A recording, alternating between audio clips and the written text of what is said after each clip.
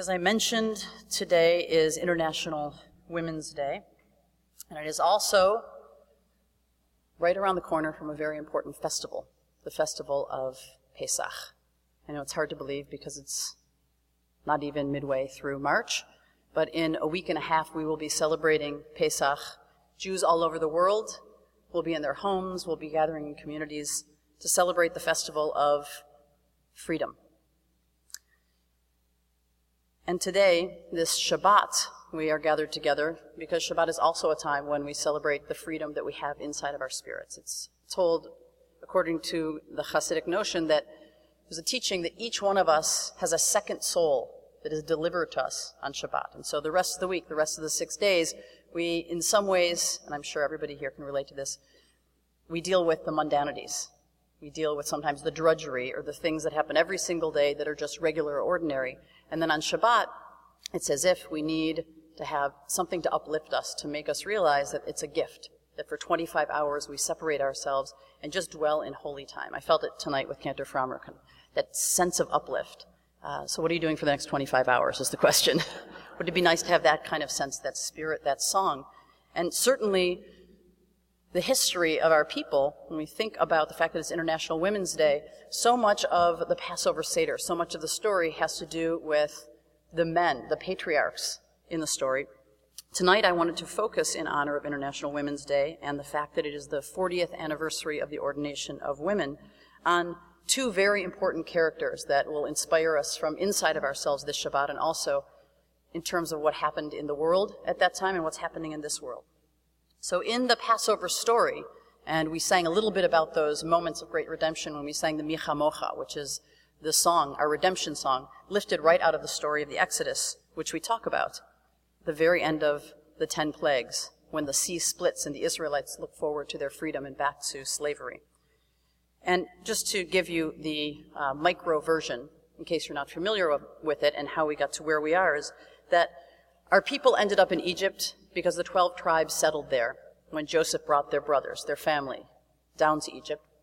But several generations later, a pharaoh arose in Egypt who didn't know Joseph and didn't know how this huge group of Israelites had landed in Goshen in Egypt and became numerous and multiplied. And this pharaoh was fearful of the Israelite people and enslaved them, and looked at how great they were in number, became fearful they were going to overthrow the Egyptians, and decided the only way that he could diminish their numbers was to do something horrifying, which was to kill all the Israelite boys.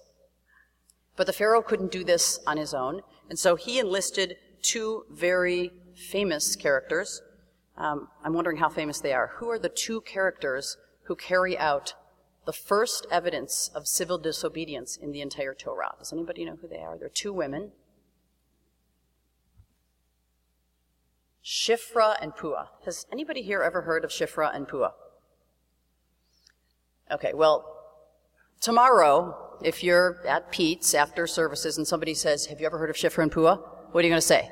As a matter of fact, last night when I was in Shul, I heard all about Shifra and Puah. Shifra and Puah were the midwives to the Israelite slaves. And they are enlisted by Pharaoh to kill the Israelite slaves' baby boys. And there is a big machloket. There's a concern in the text asking if these two women, Shifra and Puah, who are the head midwives, are they midwives who are Israelite women or are they Egyptian women?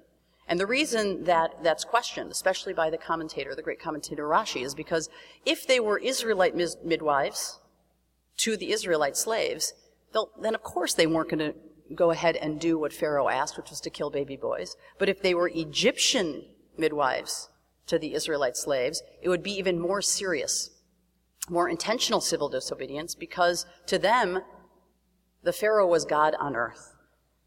And so, as the story goes, it says, the king of Egypt, the Pharaoh said to the Hebrew midwives, when you deliver the Hebrew women and you see during delivery it's a baby boy, I'm commanding you to kill the boys. And if it's a girl, she shall live. Now, that gave me the indication when I first read it, Pharaoh was not so bright. He wanted to do away with the Israelite slaves and he let the little girls grow up. Not so smart. And in fact, the boys grow up too, we know, because Shifra and Puah refuse to do his bidding, and none of the Israelite boys are killed. And Pharaoh sees there's all these young Israelite boys who are growing up in Egypt in the community. And so the king of Egypt summoned the midwives, seeing all of these baby boys still alive. And he says in the book of Exodus, "Why have you done this thing? How could you have allowed the boys to live?" And so the midwives say to Pharaoh, and they've obviously thought about this, because the Hebrew women, the Israelite women, are not like the Egyptian women. They are extremely vigorous, and we can't catch up with them. They give birth as they're working, and they're already back into the fields with their babies, nursing and working at the same time. All people should think that about Jewish mothers. They're working, they're breastfeeding, they're building the pyramids. We can do it.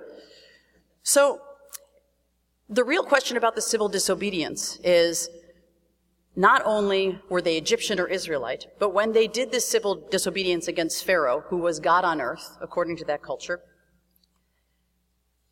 what if, instead of lying, they had just told the Pharaoh that it was their moral conscience that made it impossible for them to kill the babies, that they just couldn't do it? And we compare whether or not lying to the Pharaoh was as effective or as intentional civil disobedience as telling the truth. And the commentators teach us they had to lie to the Pharaoh, because if they told Pharaoh the truth, he would have come up with another way to have killed the baby boys.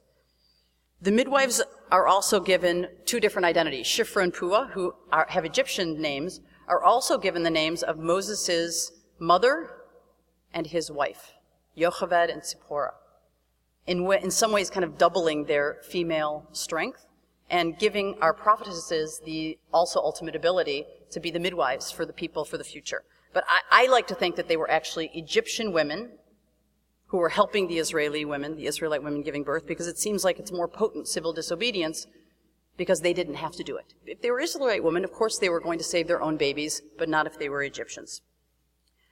So one of the things that comes to mind for me is this idea of their relationship to Pharaoh. And I want you to think not just of the physical reality of slavery, but with Shifra and Puah, when they do civil disobedience, they are challenging the Pharaoh's authority, and they're saying almost that in every generation, not only is there an external Pharaoh, but there's something about the Pharaoh in each one of us that we have to overcome, that we have to pull out of ourselves. Shabbat gives us the opportunity to not only study Torah, but to actually look inside of ourselves and think about what is it in each one of us at this time of year that's a little bit of Pharaoh. The Hebrew word for Egypt, the land of Egypt, is Mitzrayim, and inside of it is the word tsar, or narrowness. So if you think for a moment, is there a place in you that's a little narrow? Is there a place in you that's maybe too arrogant and puffed up, like the chametz of Pesach? And I believe that Shifra and Puah are inviting us into not only the civil disobedience that we do outside when we challenge things in the world that are wrong, but on Shabbat gives us a little bit of time to step back and look inside of ourselves and ask, Passover's coming in a week and a half. What is it about me that's puffed up, or what is it about me that's narrow? Either in my own relationship with myself, my relationship with my spouse, my children, my friends, my workmates, the world, and what am I going to do about it? Am I going to also have a Shifra and a Puah inside of me, people who are going to challenge that as we go forward? So finally, in addition to those heroes or heroines, I want to say that this Pesach is also a double portion of impending freedom or potential, not only for the Jewish people, but for the people in this country. And I think that it is maybe a coincidence, or maybe not, that on March 26th, which is the first day of Pesach in a week and a half, the United States Supreme Court is going to be in session. So when we are grating horseradish and making matzo balls and gefilte fish, the United States Supreme Court also has a task at hand to think about if they're going to be Pharaoh or Shifra and Puah. And what I would say is there are now 15 states that are urging the Supreme Court to overturn the Defense of Marriage Act, as well as our own President Barack Obama. And if you read in the Washington Post yesterday, the president that signed the Defense of Marriage Act into law in 1996 was President Clinton. And unlike the Pharaoh in the story whose heart is hardened and never repents and never thinks back into his actions and has an ability to actually come forward and is forced by God to free the Israelite slaves, President Clinton didn't have to come forward and say, I made a mistake. And what I did by signing the Defense of Marriage Act and preventing marriage equality for all people in this country, he didn't have to say what he did was unconstitutional. But what he came out and said yesterday is that the Defense of Marriage Act is not constitutional. It's depriving people of rights. So when I think as a rabbi and as a lesbian of the fact that on Passover, the Supreme Court is going to be making a decision about the fact that maybe the day after, all people in this country will be able to get married, I don't think it's a coincidence. I think it's something that we should really be remarking upon, because in the days after that, some kind of history having to do with freedom and civil rights is going to be made.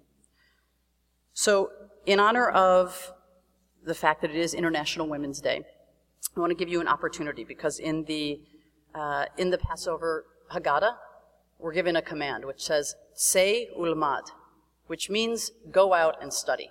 And so one of the things, since I brought your attention to two women who you had never heard of, who play a hugely significant role in the text. I mean, if I didn't say it clearly, if it wasn't for them, we would not be here tonight, right?